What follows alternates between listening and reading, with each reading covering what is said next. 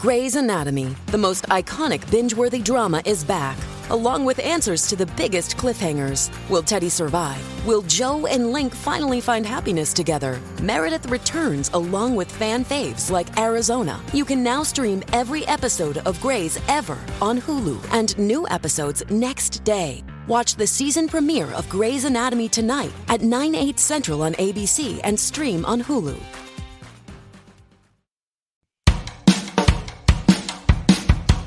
It's important we look at the facts.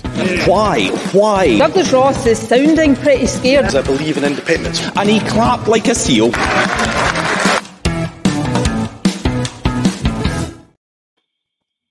Hello again, I'm Paul Hutchin, political editor of the Daily Record. Welcome to another Planet Holyrood. Joining me this week are esteemed guests John Ferguson, who's the political editor of the Sunday Mail, and Ben Borland, the editor of the Scottish Daily Express. So we've effectively had to rip up the running order given the news this morning. I should say, broken by the Daily Record, that Michael Matheson had finally resigned as health secretary over the iPad data roaming scandal. Should have resigned about 2 months ago, but let it drag on and on. Interestingly, there was a story in one of the papers this morning that the Scottish Parliament's internal investigation into the data roaming charges were critical of Michael Matheson, and lo and behold, he quits this morning. So, John, just starting with you, he was always going to walk the plank at some point, but why now? I think that it certainly looks to me like it's something to do with that investigation, and he's been given a heads up that the news isn't going to be good, and he's realised that he's got to go. I think you're completely correct in that you said he should have gone a long time ago. You almost get the feeling that belligerence is what's led him to be in the position he's in now. It looks like he had plenty of time to change his mind and pay this £11,000 and didn't do it. That created the crisis that led to calls for his resignation earlier, or the end of last year. If he had actually just left at that point, he could probably be thinking about a return to government by now. Instead, he's hung on and hung on and hung on. He's now absolutely ran out of line. He's had to resign. It's difficult to see him coming back anytime soon. Ben, the resignation statement, it was a sort of greatest hits of everything that he thought he did well in government. He briefly touched on the data roaming scandal and didn't say sorry. No, he didn't. No, thought that was a glaring omission, really, given that, clearly that this is the only reason that he's resigning is because he's tried to tough it out. He's tried to cling on. The report that you mentioned, well done on getting the exclusive, Paul, and the record on Matheson standing down. There was another report this morning which says that there's damning new evidence in the Scottish Parliament corporate body investigation report. Doesn't say what that damning new evidence is. As far as I know, we don't know what it is yet. But that to me is the reason he's gone. He's gone because there's something new, something beyond what we knew last November that's even worse than we thought at the time. Sorry, there's fire alarms going off here. I think the suggestion, Ben, is that he might have misled officials at some point in this. Right, so that's what the new evidence is, that he's... That's the claim anyway. To me, that's a key question. When Humza Yousaf offered him such full-blooded backing last year, did he know that he'd misled officials? Or has that now been uncovered? For there to be new evidence, it suggests that Humza Yousaf didn't know this last November. So that means presumably either, or he did know and he stood by him anyway, and it's so bad that he's got to resign now, or he was misled by a senior cabinet ally, which, doesn't exactly tell you much about Humza Yousaf's authority in government. I mean, for me, this is as much about Humza Yousaf as it is about Michael Matheson. His judgment has been appalling.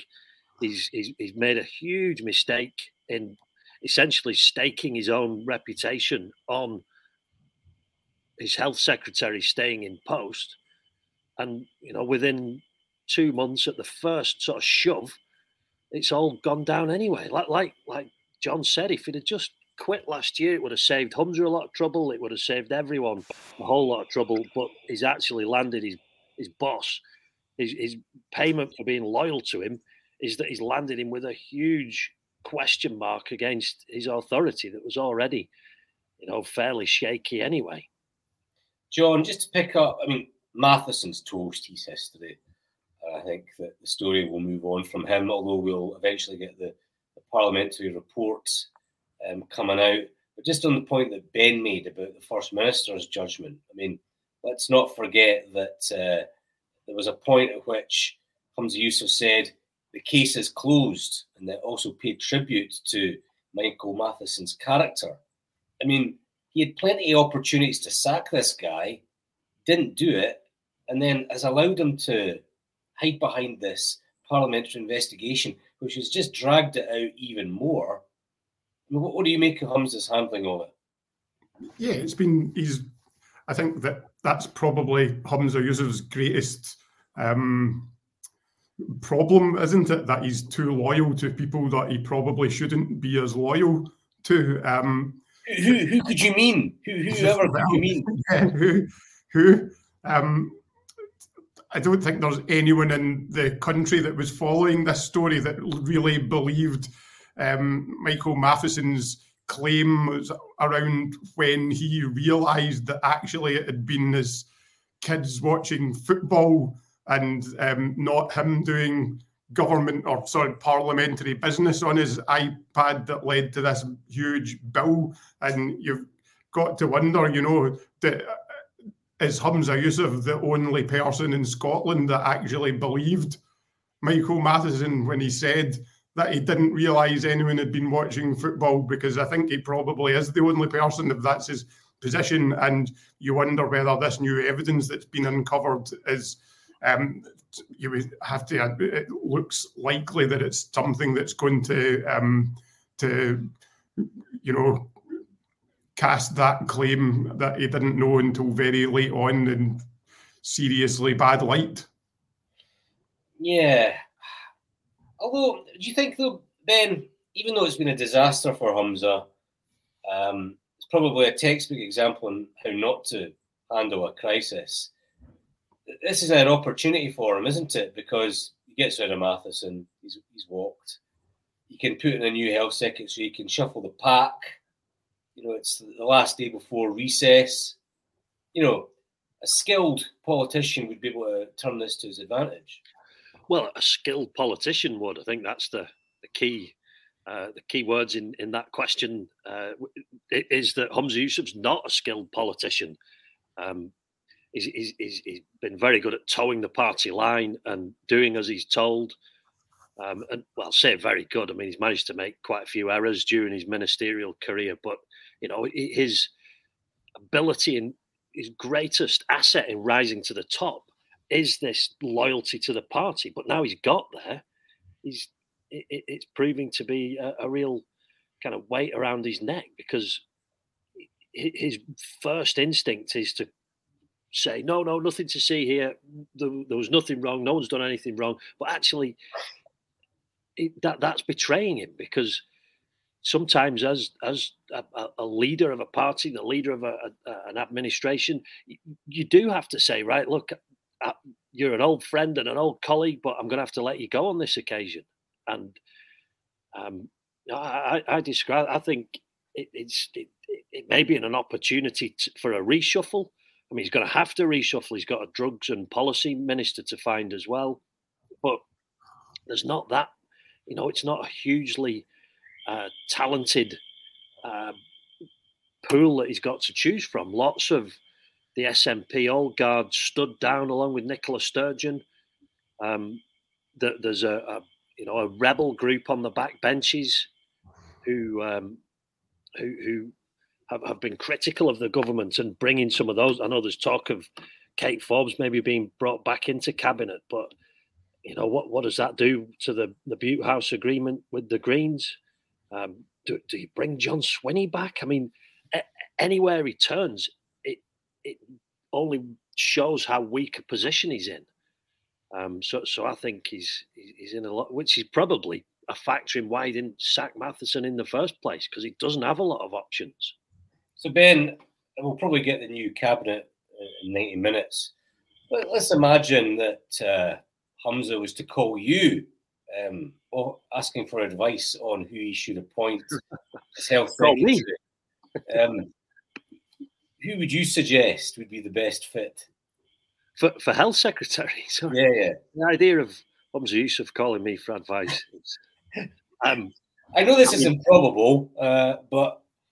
I mean, my advice would be to turn to Kate Forbes and not only embrace the opportunity to get rid of the Greens. How about you, John? Are you convinced time to bring back Kate? Or do you think we should do a sort of internal cabinet reshuffle? Well, I think Ben's absolutely right. There's not a wealth of talent there for him to choose from. And yeah, I mean, it would be a bold move that could potentially be the reset that he needs. Bring Kate Forbes back in. She strikes me as the kind of person that, as much as she's been critical of some things, if she's in the tent, then she's in the tent, and she'll be loyal and she'll do a good job. She's clear. We saw from the COVID inquiry that she's very bright and convincing as a top level politician. So I think that it would be no bad thing to bring Kate in. It would probably neutralise her as a sort of, as an enemy, and it would kind of show strength to bring someone in who's viewed as being a competitor to you. And yeah, the big problem with that would be where it would leave the Butte House agreement and the deal with the Greens. And I think it just feels like that power sharing agreement is kind of doomed to fail at some point over the next couple of years. Whether it lasts till the election or not, it's unlikely that it's going to go on after that. Yeah, Humza just can't catch a grip, can he, Ben? It's just like one disaster to the next. It's just, but here's the thing, though. So when he took over as leader last year, it's not his fault that Nicola Sturgeon gets arrested and then released without charge, and it's not his fault that Murrell did. But this is on him. This one, in fact, it's dragged out for so long. This you can't blame someone else for this nonsense. No, this is a mess entirely of his own making. No question about that. Yeah, you're right. A lot of the other problems he's had to deal with, the Operation Branch Form, also the WhatsApp deletions and the terrible coverage and headlines from the COVID inquiry, were all really set in train before he took over. I don't think you can say he's entirely kind of clean on those, because he was a cabinet secretary. He did take over the part. I'm sure he knew what was coming when he accepted the job and agreed whatever backroom deal was agreed for him to be the continuity candidate. I'm sure he was aware that this was coming, but he thought, look, I can tough this out. But yeah, the Matheson scandal is all his own making, and yeah, it'll be very, very interesting to see how he gets out of it. I mean, I don't know. Does he turn to Kate Forbes? I wouldn't be surprised. Maybe Mary McCallan might get another promotion. She seems. I think it's pointing to internal cabinet reshuffle rather than outsiders brought in. It would be an interesting question whether Kate Forbes would take the job if she was offered, I guess. No, I mean, last time she was offered rural until that time. So, I mean, it's a big job. The NHS is in a terrible state, and this isn't just in Scotland. In England and Wales, across the UK, COVID's left the health service in a hell of a state, and so it's no small job. I mean, you could argue it's probably the biggest job in government is getting the NHS back on track. And also, bear in mind, she's not signed up to the buffer zone plan, which would fall under the health directorate. I think she's quite clear she can't back a ban on silent prayer. So that's quite a difficult one as well, I think, for Kate Forbes and Humza Yousaf. There to be some sort of deal between them. Yeah, I wonder whether Kate Forbes would ultimately move on that, because it just seems like a indefensible position, But I don't know if she's been categoric that she doesn't understand the need to, strike a happy medium between silent prayer and harassing people going in and out of hospitals. No, indeed. So let's talk about one of the other big things in Parliament today, the budget stage 1 debate. It's going to pass because the SNP and the Greens have got the votes. I suppose the main thing affecting readers would be income tax rises. There's the creation of a 6th income tax band on income of around 75 grand to about 125 grand. The top rate of tax, they put 1p on that as well. So it's been spun as a sort of soak the wealthy budget, asking people with the broadest shoulders to pay a bit more income tax. Ben, I can't imagine the Express is too keen on this, and you would probably like to see it fall. We'd love to see it fall. I think I've made the point on Planet Holyrood before. I'd like to see income tax levied at a UK level, and I think devolving it was a mistake. I think one of the things that we'll hear this afternoon, no doubt, trotted out again, is the argument over, do a majority of Scots pay more tax than they would if they lived south of the border? Which, it's getting very tired, but it's clear that the Scottish government is trying to pull a bit of a fast one with the stats, because they look at the average earnings from a year ago to decide whether to just keep 51% on the right side of paying more than they would. Whereas if you use the current stats, it flips the other way, and 51% in Scotland pay more. So there's this whole dancing on the head of a pin over whether you can claim that Scotland's the most heavily taxed part of the UK. Aside from that, obviously the rates then rise very, very steeply as you get into the higher earners. It's a well-rehearsed argument that there's a danger here that people will just move. If you've got a flexible enough kind of lifestyle that you could base yourself south of the border for tax purposes, I think you're getting to the stage where people on big salaries, 70, 80 grand plus, which is a lot, but they're not millionaires by any means, are going to start to think, look, I'll move down south. If they have a company, maybe then they take jobs with them. It's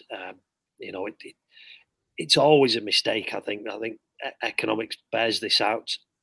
It's an easy target. Let's tax the rich more. Let's soak the rich, but economically, it's been shown that it doesn't actually work. What you need to do is generate more tax, and you do that by growing the economy, getting more people into work, getting people off out of work benefits, creating more jobs, getting more people, more entrepreneurs. Drive the economy. Don't just try and hose the people who are actually the wealth creators in society. Hold on a second, Ben. I mean, you're saying that you prefer tax to be UK, but the UK government's been raising taxes on us as well. They have, yeah, and the Express has certainly been, highlighting that and calling for a reversal of the situation we find ourselves in. I think the tax burden is now the highest in sort of modern history, and that's for the UK. The tax burden, I've not seen the figures, but I would imagine the tax burden for Scotland is even higher. So, it's a question for governments on both sides of the border. But I think most people would accept that even though down south you're paying a lot of tax, you're probably paying more than you'd like to, you're still paying more. If you're below those medium earnings, it's a couple of p a week. If you're above it, it rises very rapidly to hundreds, if not thousands of pounds a year more in tax. I think people would just like to have one tax burden for the whole UK. John, do you think there'll be an electoral cost to the SNP in relation to these income tax rises, or do you think that because it's a relatively small number of people paying the new rate and the new band, and because there are so few taxpayers paying the top rate as well, that they probably factored that in and decided that their core support won't actually be affected by it? I don't think it's necessarily true that taxing the rich doesn't work. If you look at some of Britain's best economic periods since the sort of post-war years, there were periods where we had very high tax for the wealthiest people, and some of those periods have been the periods of strongest growth for the UK overall. So I don't think it's a bad idea. I think one thing about taxes, or the idea of taxing the rich, is that everybody's in favour of taxing the rich, and everybody thinks that the rich is anyone who's got more money than them. These higher bans affect relatively few people. I don't really buy the idea that they're going to move to England. I think and there may be a few people who their circumstances will allow that, but in the main, people are just going to grumble about it a bit in these higher bands. But it is the case that, once you get over, I think it's around £30,000 in Scotland, you are incrementally paying more tax than you would do in England. And I think that you're right. Really, the cost here is potentially going to be at the ballot box in a future Scottish election.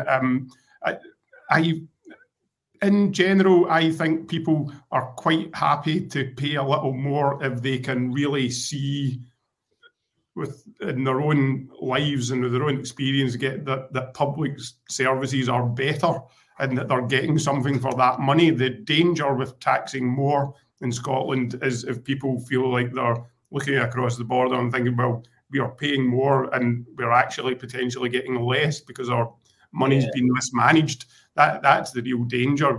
I think people pay more, but they've got to feel like they're getting more. And in many ways they are.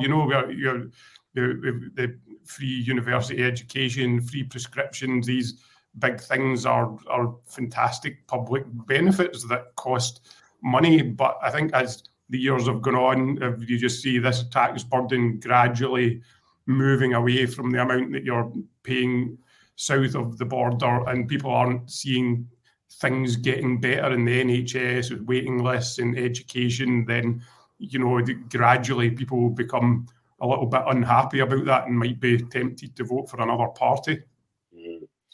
And Ben, I interviewed yesterday the Express's favourite MSP, Green, Ross Greer. To be fair to Ross, he's probably one of the most influential MSPs in the Scottish Parliament in terms of signing off things. I know that you hate the budget, but he was pretty instrumental in that budget from a Green perspective. He openly describes it as green income tax plans.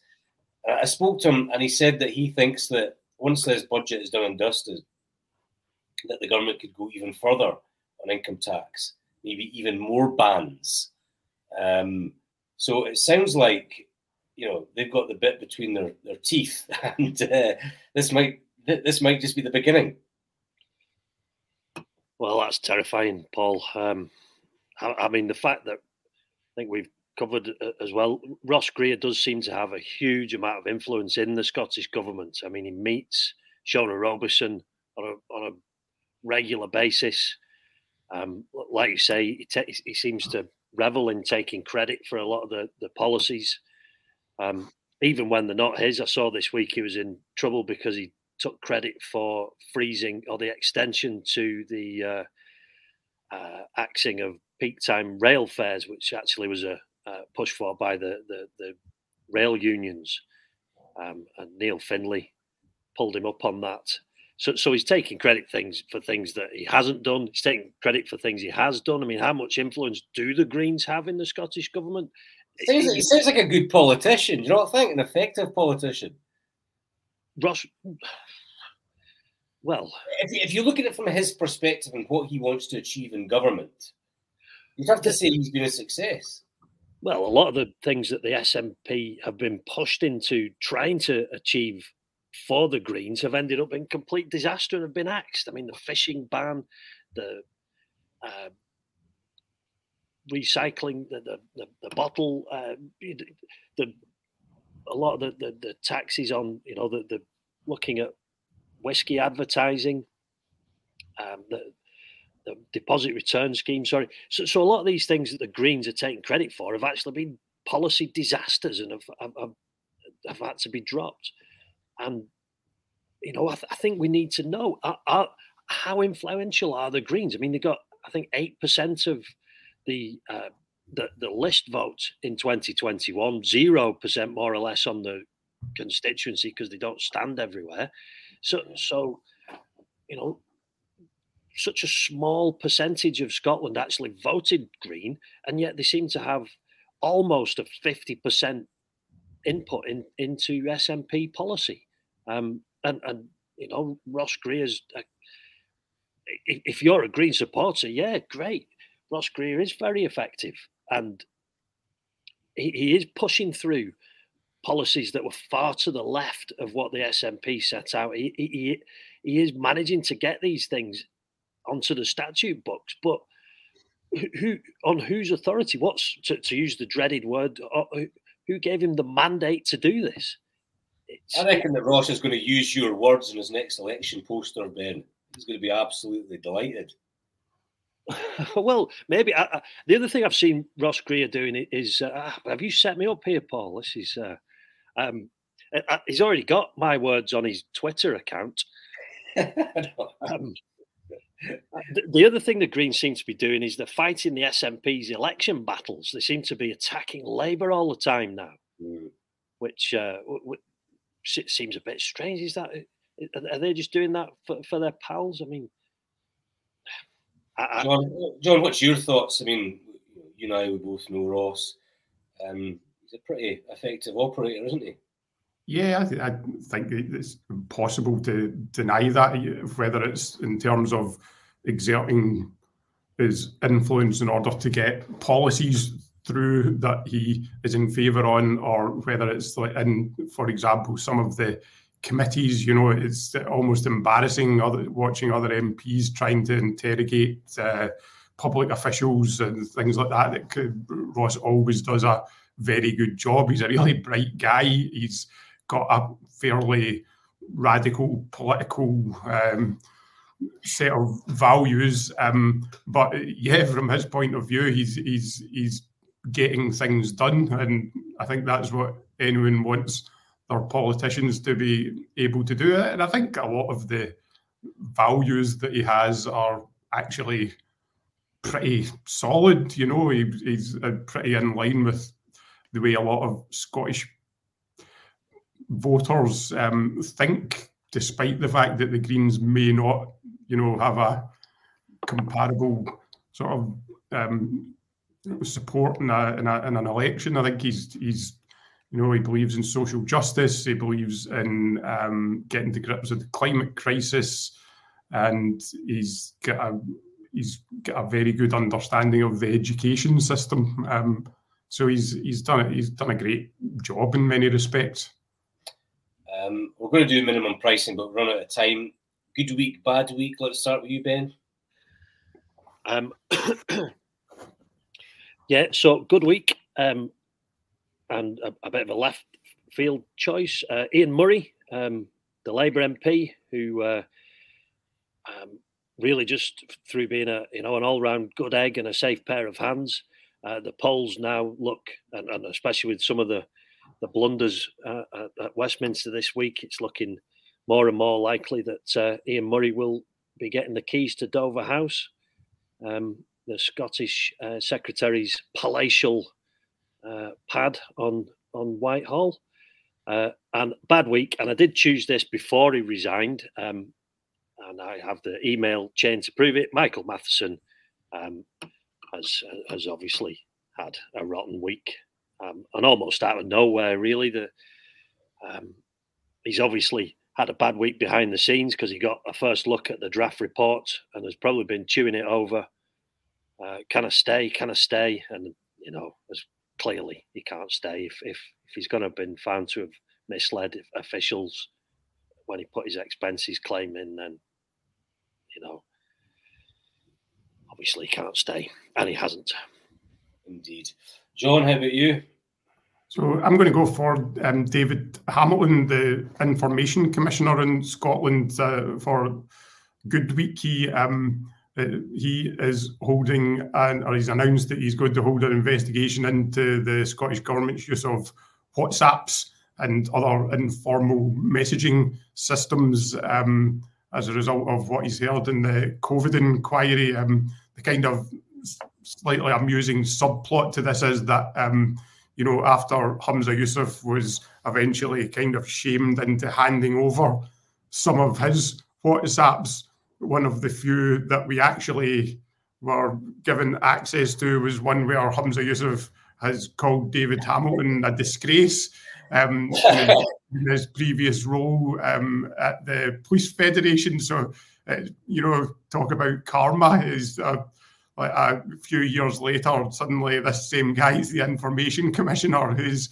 launching an investigation into Humza's own government. A bad week, I think Rishi Sunak has had an absolute stinker. If we were talking about, if a bad week is one where it has been entirely self-inflicted wounds, then this must take the biscuit as a political bad week. He started off with this crazy interview with Piers Morgan in which he's shaking hands on £1,000 bet on whether he's going to be able to send asylum seekers to Rwanda. Just a complete political disaster. It looks just a guy that couldn't think on his feet quick enough to realise that was an absolutely awful idea. And he's ended it with this making a jibe about trans people in Parliament on a day where the parents of a trans murder victim have been in the public gallery. It's just beyond belief, really, that you could be so thoughtless and stupid. So I think he's probably had one of the worst weeks of his political career so far, and he's had a few. He's crap at politics. He's not good at it. He's good at making money. He had some successes as Chancellor, but just a political tenure so much, and I think that's just been brought to the fore this week. And I can see the general election campaign being a disaster for Sunak out on the stump. Seems like a guy that he was probably very good at being an offshore banker, and you kind of wonder why he ever wanted to move out of that into politics, because he's so badly suited. Terrible. All right, that's us. So thank you to John and to Ben again for their expert insight and analysis. I hope to see you again next week at Planet Holyrood. Who knows what we'll be discussing. The Matheson circus will have moved on. The WhatsApp circus seems to have moved on, but no doubt there'll be some trauma to be pulled over. So see you soon. Bye-bye. I think it's important we look at the facts. Why? Douglas Ross is sounding pretty scared. I believe in independence. And he clapped like a seal.